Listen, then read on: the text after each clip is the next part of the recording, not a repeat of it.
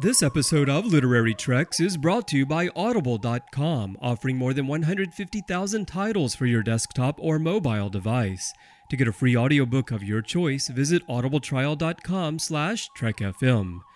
Also, help us keep Star Trek discussion coming to you each day by becoming a Trek FM patron through Patreon. Get access to exclusive content and become part of the team. You'll find all the details at patreon.com/TrekFM.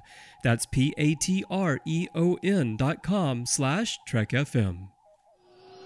Hey everyone, I'm Rod Roddenberry, and you're listening to Trek FM.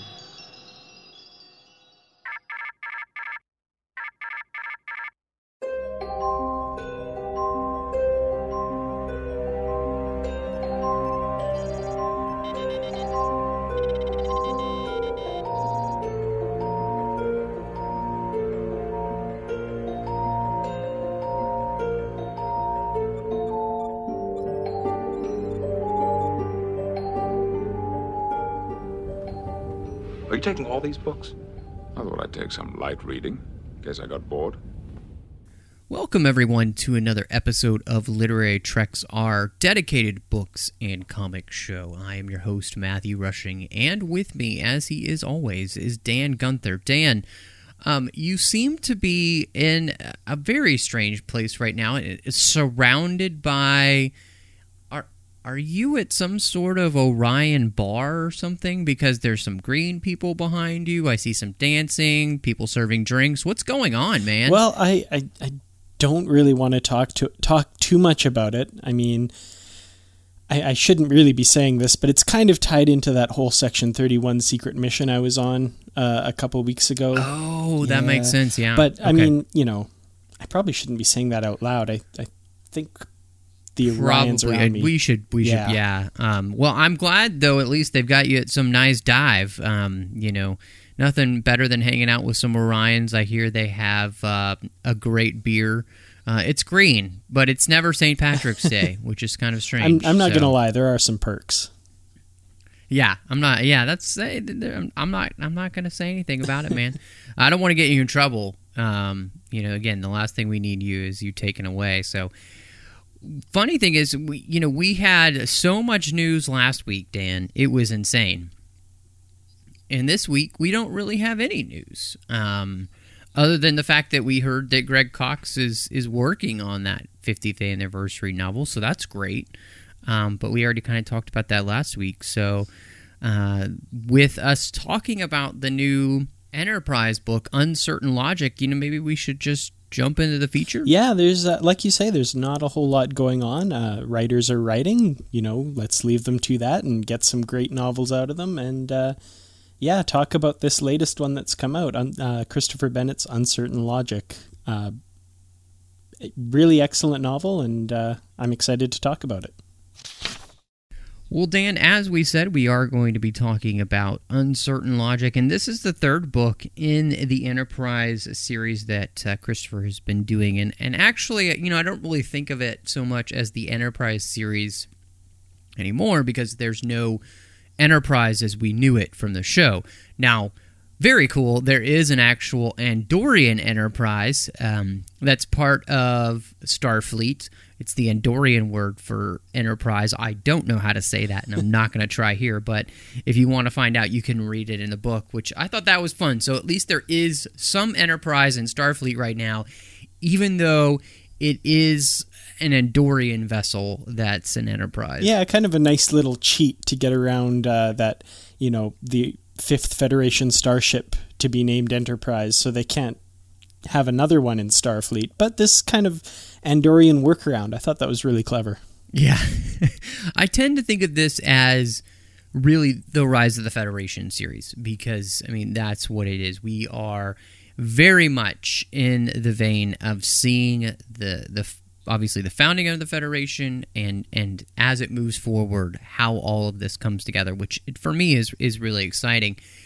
Now, one thing I wanted to just kind of ask you, this is definitely a prequel series. Do you see any correlation between this and the Star Wars prequels? Because there's a lot of politics that go on in this. That we'll talk about that kind of later, but I wondered if you saw that as well. Yeah, there's certainly some elements that it shares in common, kind of a building of a foundation of what's to come and laying the groundwork. In this case, of the Federation and the kind of universe that we're going to see in the future. So yeah, there's and like you said, the politics of people jockeying for position and trying to build things the way they want from their perspective and that sort of thing. Yeah, there's a lot in common for sure. Well, and it's I think it's really interesting, and I guess we'll just talk about it now. There's no real rhyme or reason to our outline other than just talking about random things that we thought were interesting in the book. But so I thought it was really interesting because, at this point in the Star Trek history, it really is the rise of the Federation that's at the forefront. It's not necessarily just one crew, because it's the foundation. This has to be built for us to get to where we're going to have a Kirk and the rest of those ships that'll go forward and explore, because right now everything is fledgling. It's at the beginning. And without we need this basis of politics. So that's where you're kind of stuck in the story.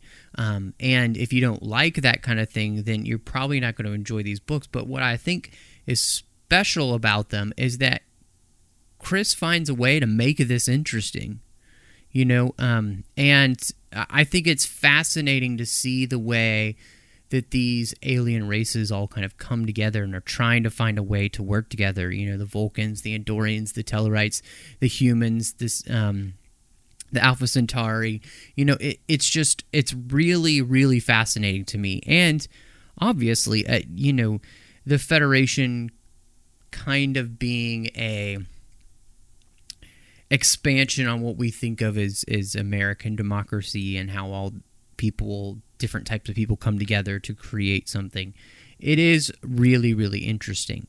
Or really, honestly, any true democracy in any country, that's how it kind of works. So I think it's really neat to kind of see that play out. And of course, it gives him the opportunity to do what Star Trek does best, which is really be a play for what we see in our own world. And so, yeah, it's just really interesting. That's one thing that Christopher Bennett seems to be very good at, is drawing parallels and making allegories to what's happening in today's world. I'm seeing a lot of that in this novel, like you say, with the politics for sure. And going back to what you say about, kind of the story being about the big picture, I love that. That's one of my favorite things in Star Trek. I really, of course, enjoy the original series and The Next Generation, where it's focusing on one ship and one crew. But as you know, my real love for stories comes in Deep Space Nine, where we see a lot of those political stories, those big, large, sweeping, expansive stories about empires and governments and politics. And another of the reasons that Season 4 of Enterprise is just so great to me, because we get a lot of that with, well, for example, the story that this book takes off of, which is the Forge, Awakening, and Kirshara three-parter. And also one of my favorite of those trios of stories too was Babel 1, United, and the Enar, which really was kind of the building blocks of the Federation. Species coming together against a common foe and really showing the building blocks of the Federation. And that's one reason that I'm just absolutely loving this series.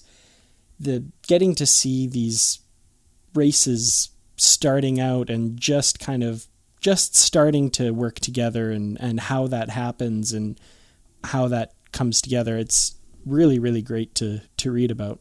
Well, and what's so interesting about this as well is it's kind of showing us the importance of politics done well. That politics is not a bad thing.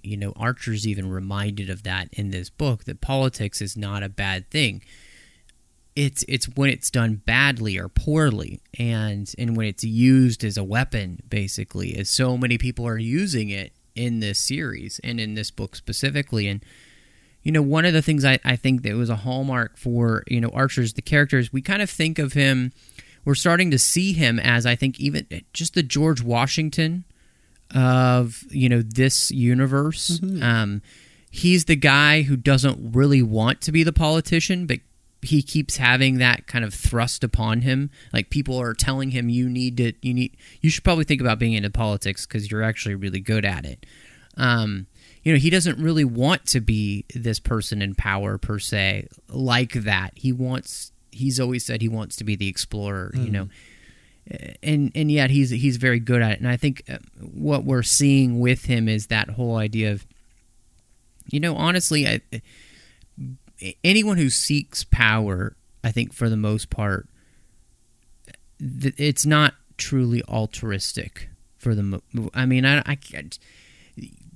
Somebody like Archer, who I see him kind of being pushed into the limelight, and excelling at it. He's a servant politician. He's really doing it because he doesn't desire the power. He just wants to do what's best for all involved. And that's a huge difference between just anybody else I see. And unfortunately, I don't see any politicians anywhere in the world today who are anything like Archer, which is kind of sad. I feel like most of the politicians, all the politicians I see, even ones I might kind of like, there's more of that whole I'm in it to stay in power than I am in it to, help the society at large. And so I guess reading this, I was a little bit saddened because Archer's reminding me of the type of politician we just don't see anymore. Yeah, it's really great to see a politician like Archer who's very reluctant to take the reins of power. It's only when, he's finally convinced that, you're really good at this. When you're not making speeches about gazelles, you're really good. And in a lot of ways, this story really juxtaposes, I think, Archer with the character of Loss, who is desperate to hang on to power.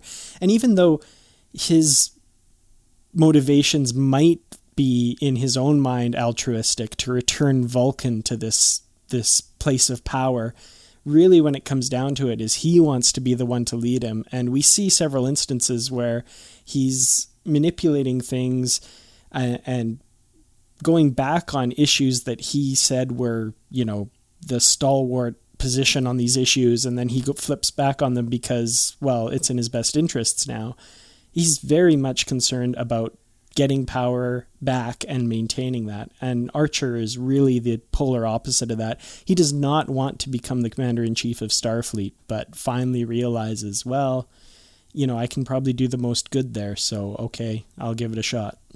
Well, and what I really liked, too, is that I love that Archer saying that in this book is because he's taking responsibility. He tells, to Paul that I am responsible for what's happened. I have to take that upon myself. And in a lot of ways, Archer is the reason the Federation exists. That's what makes him so important. And he's taken responsibility for those actions. And to do that best might just be to be the head of Starfleet. And I think you can see the seeds planted in his mind almost that he might be the Federation president one day, which we know he will be. So I really like the way that they're building that character, and Chris is doing a great job with that, I think, of really showing the incremental growth that Archer has been going through over the last 13 years of his time, from beginning Broken Bow incident all the way till now. And it's been a really cool road, and it's been a really cool journey to be on, to be with Archer and just see him come to this point. Because when he makes that speech at the end of the book, it's just truly fantastic. And instead of, again, he's not the guy who's wanting power, because power, as we're reminded, abhors a vacuum. And once you gain power for the wrong reasons, you never want to let it go. Right. And as we can see through all the storylines here, there are people who are desiring power mainly just because they want to be the ones in power. They want to be the ones, even V'Las, he wants to be the one that everybody on Vulcan bows down to, basically. So he's a little bit like Zod. Kneel before Vlos. Exactly, yeah. I remember when I first found out, when it was first revealed that Archer would eventually be the president of the Federation, I remember thinking that I was kind of like a little trepidatious about that. Does he just kind of get it because he's our main character, and, will he just get that position because he's, I don't know, supposed to get there? But in these novels, Christopher L. Bennett is writing them in such a way that Archer is earning that. He is working hard, and he is going to earn that position someday, and it won't feel forced. It won't feel like it's a small universe syndrome thing. It will feel like he's the right man for the job, and I think that's great. I think that's excellent. Well, and that is one of the things, I was reading the Trek BBS boards before we were on about the book, and somebody was kind of complaining about how, you're just filling in all these gaps. And that's what tie-in fiction is. I mean, that's literally the definition. Just go look it up. We fill in the gaps. Yeah. That's what they do, is they fill in those gaps and try to make sense of the things that we don't see in the episodes. And, specifically here with the Enterprise series and the Rise of the Federation series, there's a hell of a lot of gaps to fill in. And we only have bits and pieces of information, and some of it's a little bit contradictory. So you have to try and make sense of all that. And it's a little bit like trying to figure out and understand Trip's death. It doesn't really make sense, so how do we make sense of it?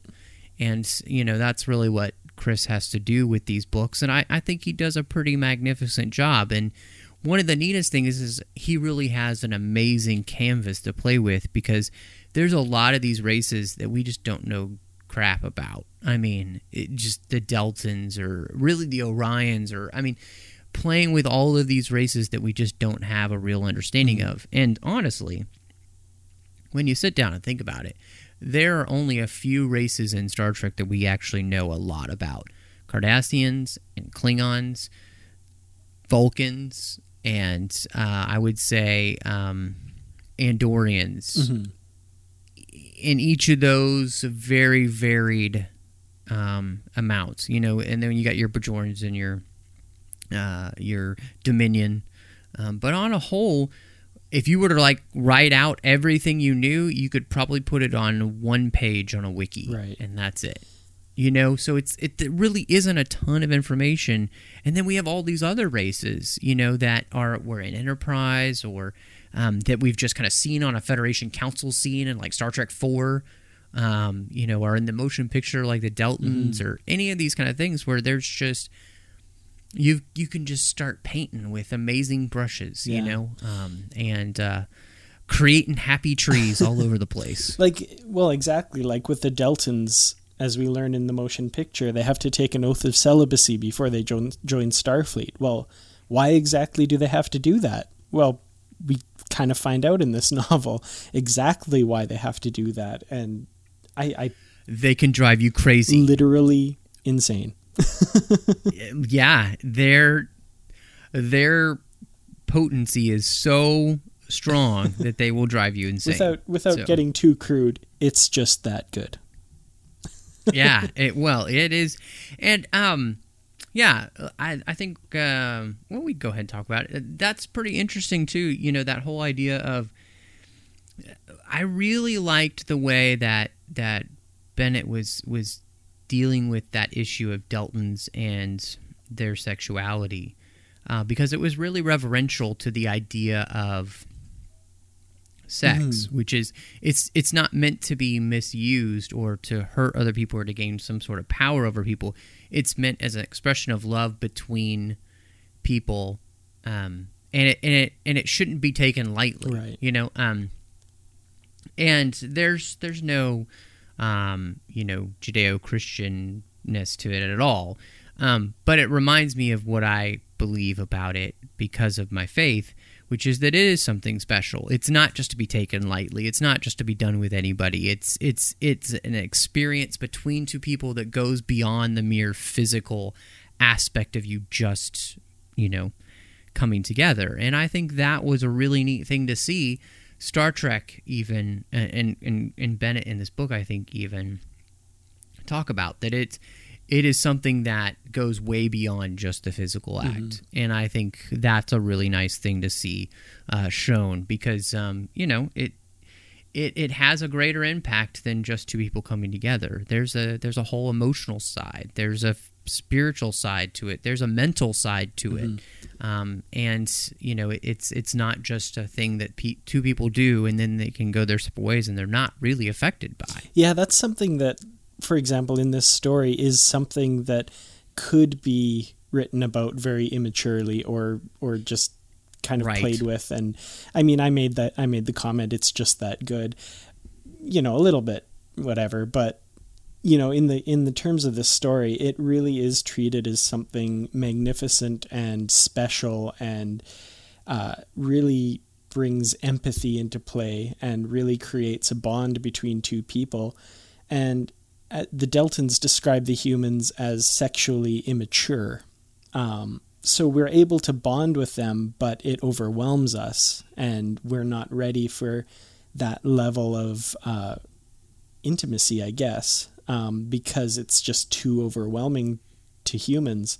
I thought that was a really interesting way to go with it, and I thought that the experiences that people had, I could see that becoming kind of something that's just too much to handle, too overwhelming, because we haven't developed that way of experiencing things before. And I thought it was just a really interesting exploration of empathy and kind of what it means to connect with another being. The whole idea of, us being sexually immature as compared to the Deltons as well. I mean, the Deltons have a whole pheromone side to things that humans don't, and therefore it is on a higher level. They have had to adapt because of their own physiology when it came to having intimate relations with one another. And I think that that's a really interesting thing. That, because we don't have that same physiology, we are compatible, and yet at the same time, we're not. Because I think, I don't know, maybe if a human was trained or something in the ways of the Deltons, and became accustomed, obviously, I think, by the motion picture time frame, we see that Commander Decker and Ilea have had a relationship, and he's not dying, he's not crazy. They've obviously had a very intimate relationship before and broken it off. So there has been some aspect where Deltons have been able to find a way to be with us humans, but it still does have a pretty big impact. It's funny because Deltons and Betazoids seem very similar to me in that way, that when they join with somebody physically like that and they're together, there's a whole other aspect to it, which I just think it's really interesting, Star Trek talking about this whole idea of that sex is not just a mere physical act; it's something special. And I really love that we Devna has that Orion has that awaken in her, this idea of compassion and empathy that wasn't there before, because for the Orions, they just use sex as a weapon to get what they want, not for anything else. And in the end, they're really missing out on what it means to, be together with somebody. Well, Dan, one of the other things that's really big in this book, I think, is the whole idea, and I think this flows right from this whole talk about, the Deltons and the Orions and that whole situation that happens with the Starfleet crew, a Commander Paris, which I'm wondering if is related to the Paris family. I'm thinking that they are. And so it was interesting because that character reminded me a little bit of the recklessness of Tom.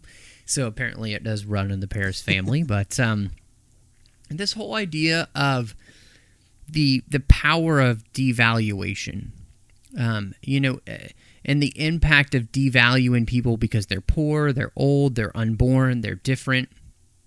and really how that leads to the mistreatment and pain for those by people that are in power. And the reason that happened is, we see all of these people across the board, the way that selfishness and greed is driving them, whether it's the Orions in this story, whether it's the Vulcans led by Volos, whether it's the WWA led by Fabian, the race that the Pioneer runs into as they're studying the Wear. And I really thought that was such an interesting thing. And the character of Devna, she has this great realization. She said, now she understood that she had always had it wrong. Not just sex, but life. There is more to existence than jockeying for power and control. People could give without expecting something in return. They could be allies, friends, without the need to defend against common foes. And there was so much more that she had no words for. And I just think this is a really interesting idea, is that it's when we take life cheaply, and we place ourselves above somebody else, that we're able to start devaluing them. And how much we've seen that just throughout all of human history. And that when we devalue those that are poor or weak or are unable to speak for themselves, that we are doing a disservice to those people. And I thought that was really powerful. And, it's a hard thing because I see that the desire to be at that level is one thing, but I feel like, I don't know, there's a undercurrent of greed in all of humanity that really makes this difficult and almost impossible to really have happen without some help. And so, yeah, I don't know. And that's where I guess for me, faith has come in to give me the reason to want to be like that, to fight against my nature. And I don't know. It's just an interesting thing. I just love, though, this point that there's a power that happens, and it comes from when we start to see ourselves bigger than other people and better than other people, and it becomes easy to kind of devalue that person and then treat them as if they're less than human. Definitely. And this is a theme that plays through, like you say, every subplot in this novel, and in a lot of ways, even in very subtle ways.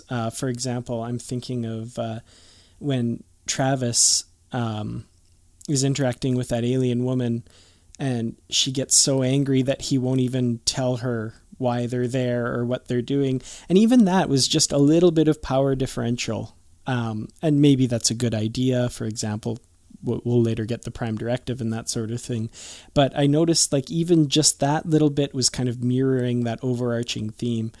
And I think the biggest example of it in the novel is Vlos and his Vulcan brethren who wish to expel all non-Vulcans from Vulcan and make Vulcans strong because they see themselves as better than humans and better than all non-Vulcans.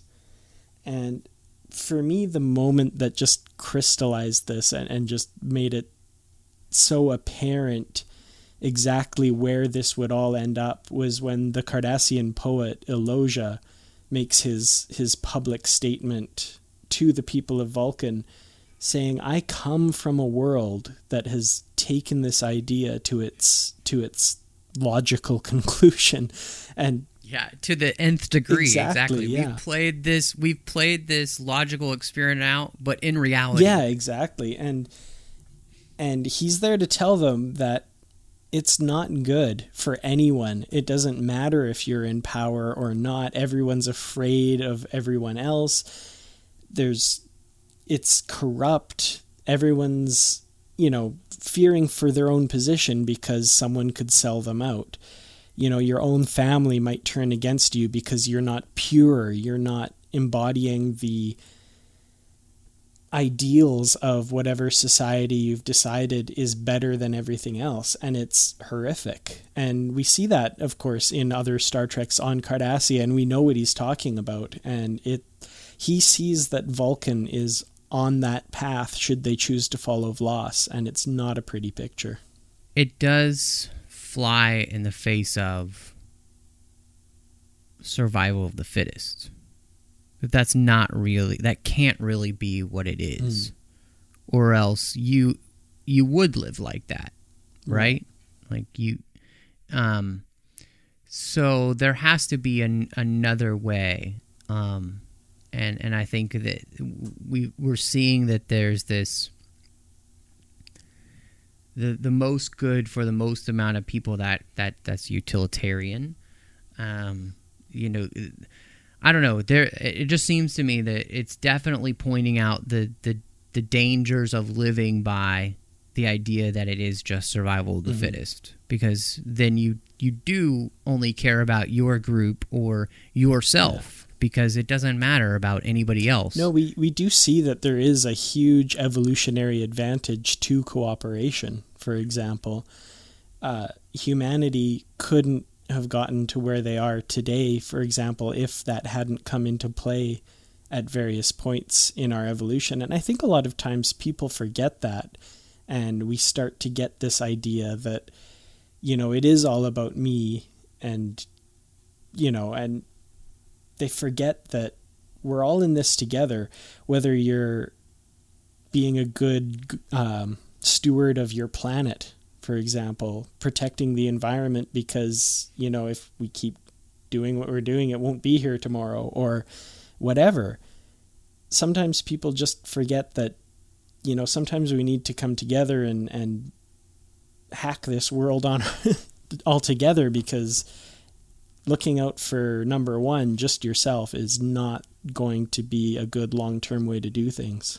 I think that is something too, that it goes to the value that we put on life, and starting with human life, and saying that we are all in this together, and, you know, we have to protect the least among us, you know, because that's what makes us better people, you know, when we look out for somebody who can't look out for themselves or can't speak for themselves.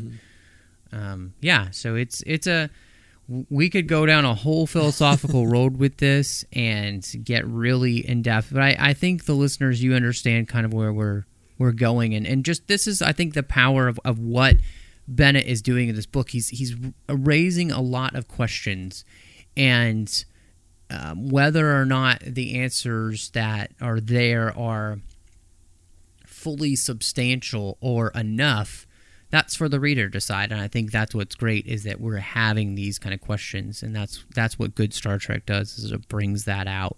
And I think it's really interesting, because the main storyline here is the battle for the Vulcan soul, and which sounds funny to say, even though we know Vulcans have souls. They have a whole spiritual side. They are one of the most logical races, and yet they have an intensely spiritual aspect to them. We know that there is something beyond just flesh and blood with them too. So it's a very interesting thing to see. And the arguments over, you know, whether the Kishara is, you know, in this book where we're getting it, was it actually real?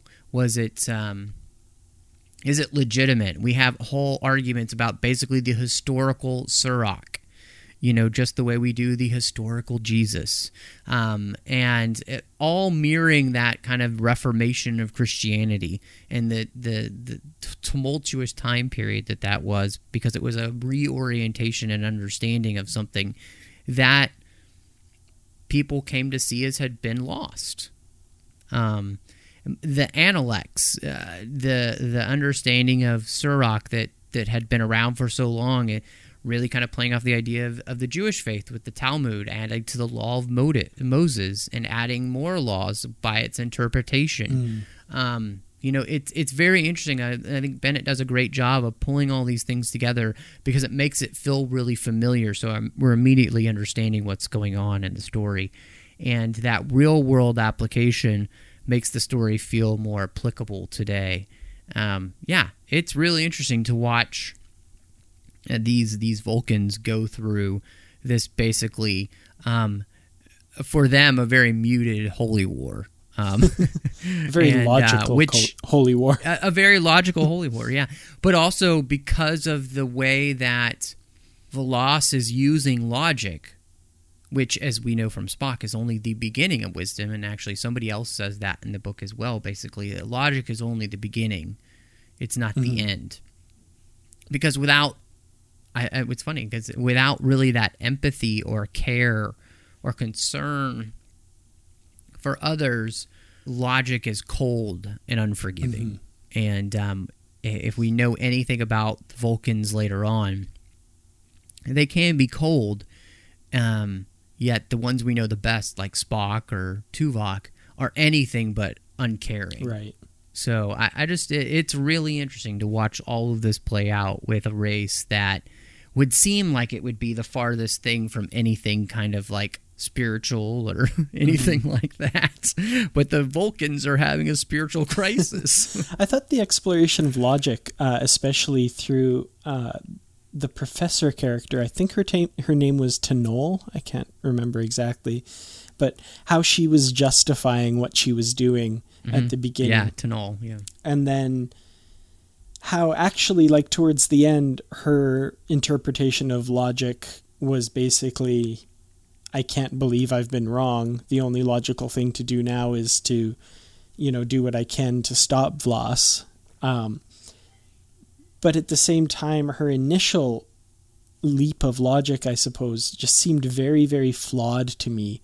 And it was really kind of frightening how she was using logic to justify exactly what it was she was doing, and how Vlos also uses his own kind of perverted sense of logic to justify everything that he does. It's kind of scary when you think about it, what Vulcans can be capable of, even using the so-called philosophy of logic. Well, and I think it goes to show, the religion can be used to do that, but the lack of religion can be used to do that as well. I mean, look at Russia and its concentration camps, which killed 20 million or more people, and that was the lack of. But we might just say that's kind of cold logic and power, absolute power corrupting. It's not one or the other. Anything can be taken and turned evil, but we all instinctively have an idea of that something's not right, So I think that's the most interesting thing here, and we have this whole back and forth here on Vulcan of what's really best for the Vulcan people, and in the end, Vlos does kind of really become a one-note villain. Like he becomes, he's very much a Bond villain here. He's doing it because he thinks it's best for the people, but because he's also going to be in power, and that's really what he cares about the most. It's not really Vulcans or Romulans, or it's really because he wants to be right and he wants to be the one in power again. I really love that moment where Archer basically accuses him of being an over-the-top cartoonish villain, and he says something along the lines of, well, I may as well fulfill your expectations or something like that, and goes even bigger. Exactly. Yeah. Well, allow me to get a little bit more crazy. Since we're going to die anyway, let me tell you my plan, or whatever. Exactly. Yeah, I thought that was really interesting. Well, so interesting too. Like, did you catch this? Like, so in the Clone Wars, the Mandalorians were once a warrior race, and then they became a pacifist race. And throughout the Clone Wars, there's a sect of them called Death Watch that's trying to bring them back to their warrior race. Apparently, Vlos wants to turn Romulans back to their warrior heritage, their warrior ways, basically before Surak almost. So, Vulcans are the Mandalorians of the Star Trek universe? Vulcan Mandalorians running around? That could be. Could imagine them as cool helmets and jetpacks. I was going to say, that could very well be.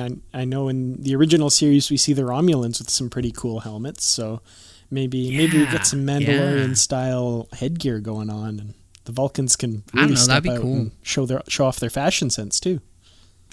Yeah, no kidding. Maybe they could have some really nice shoulder pads, out of armor. Because we know how the Romulans like shoulder pads. Oh, yeah. So, especially by the 24th century. I mean, they are rocking them like crazy. Oh, goodness. Talking about just that idea of logic and philosophy, we got to bring it back to a little more serious. I thought it was so interesting how often a person's experience with a philosophy or the impact of that philosophy being acted upon them can lead somebody to embrace something new that they would have otherwise dismissed.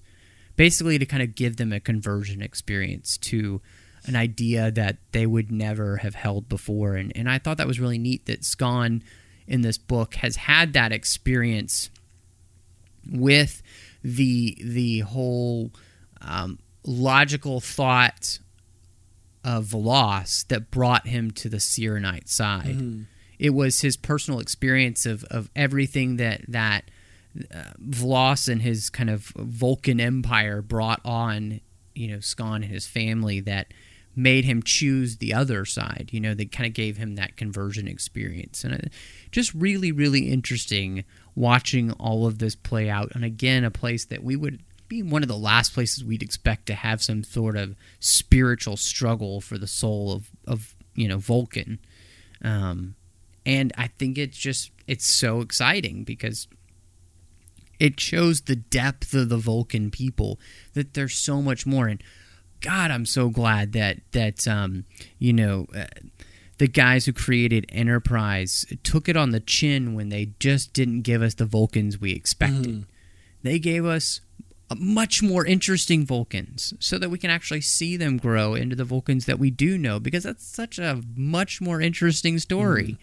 I always wondered if that was intended from the start or not. Like, did they intentionally do that, or I don't know. I think Braga and Berman knew what they were doing. I think that their whole thought process was that, this is 100 years before, and would this race necessarily be exactly the same? Yeah. And plus, it just gives you more to... it gives you whole storylines to do. Otherwise, you just basically have more Tuvoks and Spocks. Right. Yeah, I definitely like to think that was the intention from the beginning, because that three-parter we got was really excellent, showing the restoration of the Vulcan we know and love. But I think even more than that, this story really takes that ball and runs with it and really shows kind of the fallout from that and explores Vulcans in a way we've never really seen them before. And I think that's, to coin a phrase, fascinating. It really is. And it was also interesting because it plays upon the whole idea, and we had talked about this with Tony Daniel in his book, when you have characters who live a very long time, they become arrogant. And Vulcans are kind of known for their arrogance, even in the 24th century, 23rd century, they come off as being arrogant. And it's because really they think that they know better, they're enlightened, they're wiser because they've lived so long. And what we see in this book is that people all over the place, even Trip learns this, it doesn't matter what time you're from or how long you've been around, you can still have something to learn from somebody else. And anytime, the moment that you think that you've learned it all is the moment you haven't learned anything. Absolutely. So, yeah. It's really cool to see, the Vulcans. And that's what I always loved about T'Pol is how the fact that when she kind of learned that she had something to learn from humanity was the moment that Archer kind of learned that he had something to learn from her. Mm. And that reciprocal relationship. Yeah, when everybody kind of lowered their barriers to that initial kind of bristly relationship between humans and Vulcans, Enterprise got really, really interesting with the interplay of those three characters, especially Archer, Trip, and T'Pol. And they kind of, like you said, learned from each other and really kind of threw out their initial preconceptions and like I'm thinking of Archer, for example, carrying the Katra of Surak and realizing like, oh, these Vulcans actually, you know, they have this proud tradition and this this deep history, and now I really understand why they suppress their emotions, for example, because I know how dangerous they can be. And T'Pol comes to appreciate jokes and passion with Trip and that sort of thing, and it really it's alongside Deep Space Nine, really the series where most of the characters get a lot of character growth, and I think that's wonderful. Yeah, it is really cool, and it's kind of talking about Trip. I thought it was interesting in this book to kind of see the terrible price that he's been paying for the lies that he told, and at the same time, coming face to face in this book, he tells Travis, because he needs to, because they're going to be working together, you know, that he's alive. And Travis is so mad at him for not telling him sooner, letting him think that he was dead, and the impact that that's had on Trip. And what I really like here is that I've found throughout all of Bennett's books that we've seen that Trip has kind of moved really far to one side, his training as an operative, his working with Section 31. But I feel like we're kind of seeing the redemption of him slowly. And I really liked this storyline here with him, with Trip. And I think that it's really going to pay off in that upcoming book that Bennett's got coming up for us in next year, the Enterprise. And wow, I kind of really want to see when he tells Hoshi, because I think she might, you know, knock him out. Yeah, well, I mean, she does mention in one episode, I can't remember what martial art she's an expert in, but she apparently decked her commander at the academy or something like that. So yeah, she did. Yeah, so. this could be dangerous, and I love how Travis, you know, says, "Are you going to tell Hoshi?" And he says, "I'm not that brave yet," or something like that. Yeah. Well, and what I loved, you know, they have that whole conversation at the end too, you know, about how they'll never get the old gang back together. And I thought it was much to us, the reader. You know, the old gang is never going to be back together the way it was. But at the same time, I think that they've almost found a way to have Trip back. You know, if you tell Hoshi, then he really can be back more at the forefront of these stories. Maybe he's just the engineer now on the Pioneer, or maybe, oh God, wouldn't it be great if they gave Malcolm a Columbia class ship for the mission he's going to be on? You know, I feel like he needs a bigger ship. Definitely. He deserves a bigger ship. Yeah, heck yeah. So, you know, I really love that this storyline, we're seeing, again, that redemption of Trip, and he has paid a terrible price for what he did, but also what he did help save the Federation from annihilation before it even started. And that, at the same time, coming face-to-face with Travis again helped him tapped back into a part of himself that he might have lost. And or almost lost. I do love that as far as he's gone, and as much as he's done to distance himself from his past life, and as angry as that made Travis, you know, enough of his strength of character really showed through in his actions at the end of this novel, that he was really able to patch up that relationship with Mayweather, because, you know, even though he's done all these things and like I said, really distanced himself from the life he led before, he's still Trip deep down, and Mayweather recognizes this and sees the good in him, to borrow another phrase. There's a lot that's been damaged by the actions he's had to take over the years, but because Trip is such a good character and just a genuine good person, there's a lot that can be done to salvage that and to regain, hopefully, almost everything that he's lost. It's gonna be a long road for Trip. Getting from there to here. Yeah, but it's been really cool to watch him come back. And he's always been my favorite Enterprise character, and I really do hope to see him be able to come to the forefront a little bit more, more than he has been able to, to come out of the shadows. And obviously with this Ware storyline, I think he's going to get the fact to work with Travis a little bit more and with Reed, which is exciting. I love those three together. What I love is that Travis has lost some of that naivety that he had, and his experience in this book helps him realize that there are some times that you do have to keep secrets, and he can understand why Trip did what he did. And it was a very mature conversation that they have. We sometimes have those tropey conversations where characters misunderstand each other for no apparent reason other than we need it for the story. It was nice to see that Travis has grown enough that he can put himself in Trip's shoes and maybe think a little bit, okay, why did Trip do what he did? And maybe I won't completely understand it, but I can understand some of it, and that's enough because he's still my friend. Yeah.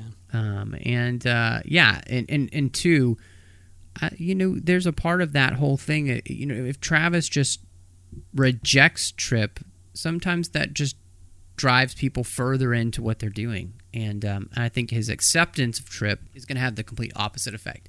It's going to kind of bring Trip more forward, back into the light. And that's a really cool thing to see. Mm-hmm. Yeah. The more Trip we get, the happier I am, definitely. And I do have to admit, Christopher Bennett has kind of had his work cut out for him trying to get him back into the fold. And it was really great to see him working alongside Reed and Travis again in the pages of this novel. But it was really difficult to picture him as a redhead with a beard the whole time. Yeah, it was funny. I just kind of imagined him as that. You remember that guy on the Next Generation episode who can't speak, and he has I can't remember his name, but they just did the mission log on it. Yeah. So I kind of imagined him a little bit like that with the shaggy red hair and the big full beard. And so, yeah, Connor Trinier could pull it off. Oh, yeah, absolutely. So, yeah, if he can be a Wraith on Stargate, he can... Yeah, heck, he can do Trip in disguise. Well, Dan, what would you end up rating Uncertain Logic now that we've kind of talked about? And we haven't talked about everything. Folks, there's so much more in this book that we haven't talked about. We didn't spoil some great cameos as well. Mm-hmm. You may have think we've really tore this book apart, and we haven't. There's a ton more that goes into this storyline. This is a very dense story for sure. It is. Now, I do have to say, not quite as dense as the second book, I don't think, because the politics of Saria left my head spinning a little bit with all the different factions, and I had a hard time, I'm not going to lie, keeping up with everything that happened there. But there are a lot of storylines in this book, and definitely some things set up for what's going to come next. So, but all in all, what do you think, Dan? What would you rate this? Well, I very much enjoyed this novel. I think of the 3 Rise of the Federation novels so far, this has been my favorite. I realize that's hard to say so soon after it, really fresh in my mind, but I think I can go out on a limb and say this is the best outing for these characters under Christopher L. Bennett. And also, of the novels we've had this year, of which there have been really good ones already, this is so far my favorite novel of 2015, Star Trek wise. So as far as a rating goes, it's going to have to be really high, and I think my rating is going to have to be 5 out of 5 almost perfectly forged Kirsharas. Wow, that is a great rating. This is a great book. There's just no denying it, and it's not perfect for me just because there's one storyline here, the Delton storyline, that the payoff here doesn't come in this book. I think it's going to be in the next book. I think there's going to be some real resolution to that storyline there and more extrapolation on it too. But there are parts of me that felt like it was taking away from the Ware storyline and the Vulcan storyline, when I would have really liked to have seen just more done there. And I was just wanting to get back to those storylines, let me put it that way. That's not to say they weren't really great and very interesting. So they're really well told. I had no problem with them. It just, I know that payoff for them isn't going to quite come yet. So, but on a whole, this is an amazing. We've had some great storyline. I really enjoyed Takedown. I enjoyed The Missing, and this is another fantastic outing. Christopher Bennett, to me, just keeps hitting them out of the park with his Rise of the Federation novels, and I really do like this. And so I'm going to have to say that this is, to me, one Delton experience. Wow, that's possibly the best rating I've ever heard. Well, I mean, we have some great stuff coming up too this year. Crisis of Conscience, Armageddon's Arrow, Sacraments of Fire, and then of course we've got the Atonement coming up. Really looking forward to that one. Kirsten Beyer. Yeah, exactly. Sight Unseen. This year has just been some great stuff, and I can't wait to see what we have next. If the beginning of this year is any indication, it looks like the quality is pretty excellent for this year.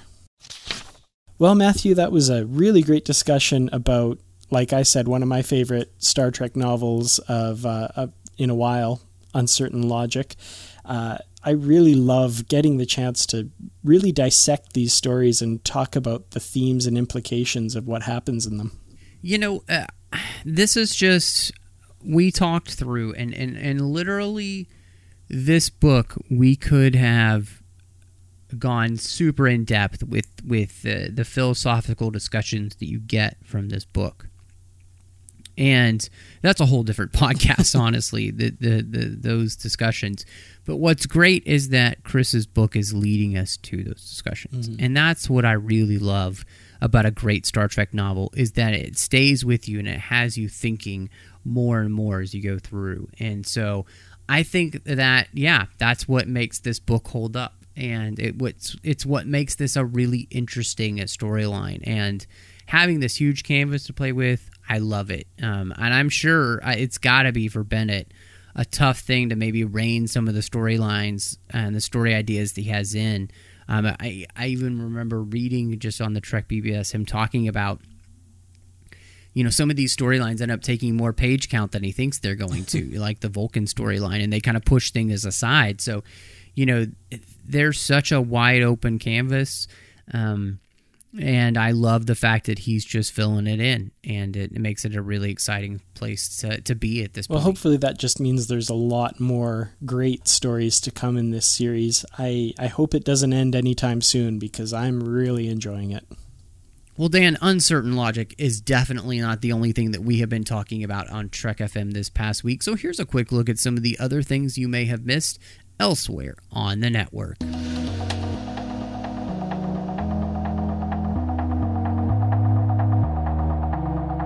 Previously on Trek.fm, Standard Orbit.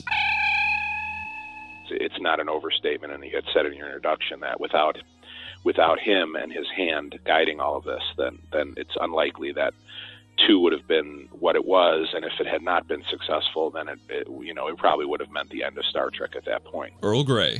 I'm expecting Ricardo Montalban to walk around the corner and be like, Captain Picard, welcome. This is Risa 5. The shuttlecraft. The Orb. Curzon is involved with the Khitomer Accords. Spock is at Khitomer when those are being talked about, so you would think they would have run into each other. They probably hung out in the bar together. To the journey! One guy's like, why don't we just write better stories for Wesley? And then the lead writer's like, you out now! The Ready Room. The movie series would not have relaunched and become what it was if not for the amazing bounce of The Wrath of Khan. The Wrath of Khan was to Star Trek the same thing that The Best of Both Worlds was. to Next Generation. Commentary, Trek Stars. It's also the end of a character and a thing that is really about how death is just a part of life. And that while there's an end, it doesn't mean that it's the end. Literary Treks. Well, I've always liked I like that episode it's one of the most derided of the original series episodes, but yet it has this place in my heart for some reason. I've always enjoyed watching it over. So I wanted to do something with those guys, the Excalbians. The 602 Club. Like, I could kind of dismiss Droids in Distress and Fight or Flight and everything like that, and I just kind of watch in the background, but all of a sudden I started catching myself, like, stopping working and just focusing on watching. And so it just got better and better and better, and I think I was hooked by episode 4, Breaking Ranks. That's when I was like, okay, I like this show. This is good. Warp 5. In the history of Axanar, Alec Peters and Christian Gossett wrote a section of the history dealing with the Arcanus campaign. And in the Arcanus campaign, a majority of Starfleet ships were destroyed. And that's what else is happening on Trek.fm. Check out these shows and find out what we've been talking about in your favorite corner of the Star Trek universe and beyond. You will find us wherever you get your podcasts. If you're an Apple user, you can do something that will help us out greatly for this show. Give us a star rating and review. That really does help the ratings for the show. It helps us rise in the iTunes rankings, and it makes us easier for people to find when they're searching for podcasts in iTunes. And we'd love for more people to find Literary Treks or any of the shows on our network. And you can also do that by hitting the subscribe button as well. If you're not an Apple user, we've got you covered. You can find the shows on Stitcher, TuneIn, Spreaker, SoundCloud, Windows Phone, and of course you can download the MP3 file from the website and grab the RSS link as well. If you love us bringing Star Trek podcasts to you every week, the best way to do that, to help us out, is to become a patron of the network on Patreon. We are a listener-supported network, and without you, there's just no way that we can cover all the costs with all the hosts and everything going on here and really keep this content coming to you at the level that we do. You can become a patron on the network by visiting patreon.com/TrekFM. That's patreon.com/TrekFM, and you'll find current goals, the milestone contribution levels that we're trying to get to, and there's some great perks that we have for you. Guys, we appreciate all the support you give us, and we hope that you'll join the team. Again, you'll find all the details at patreon.com/TrekFM. If you'd like to contact us, you can do that at trek.fm/contact. If you'd like to leave us a voicemail, just look in the sidebar on the show page or go to speakpipe.com. We're on Twitter at TrekFM, Facebook at facebook.com/TrekFM, and of course, we're on the Babel Conference. That's the best place to have a discussion with us about the books that we talk about here. It's a great place. And of course, you can just type BABEL into the search field on Facebook or go to the website at trek.fm and click discussion on the menu bar. And we also have our Goodreads discussion group where we keep a list of all the books that you see, all the things that we've done so far, and we have some great discussions going over there as well. So if you're really enjoying kind of getting in depth, we've got some Enterprise book discussions going on, Destiny books discussions, things that we're just reading in general, and you'll see what we're currently reading, which will tell you exactly where we're going to be going in the upcoming episodes here on Literary Treks. Want to thank Will Wynn, one of our associate producers. He's on Twitter at Will_Wynn. He's also the associate producer for The Orb and Earl Grey, and Trek FM's content coordinator. We'd like to thank Lisa Stevens for supporting us and being an associate producer. You can find her on Twitter at Flip18. And Kenneth Tripp, thank you so much for being an associate producer on Literary Treks as well. Without you guys, man, it just means the world to us that you're supporting us like you do. And of course, without you, we can't really do this. So thank you.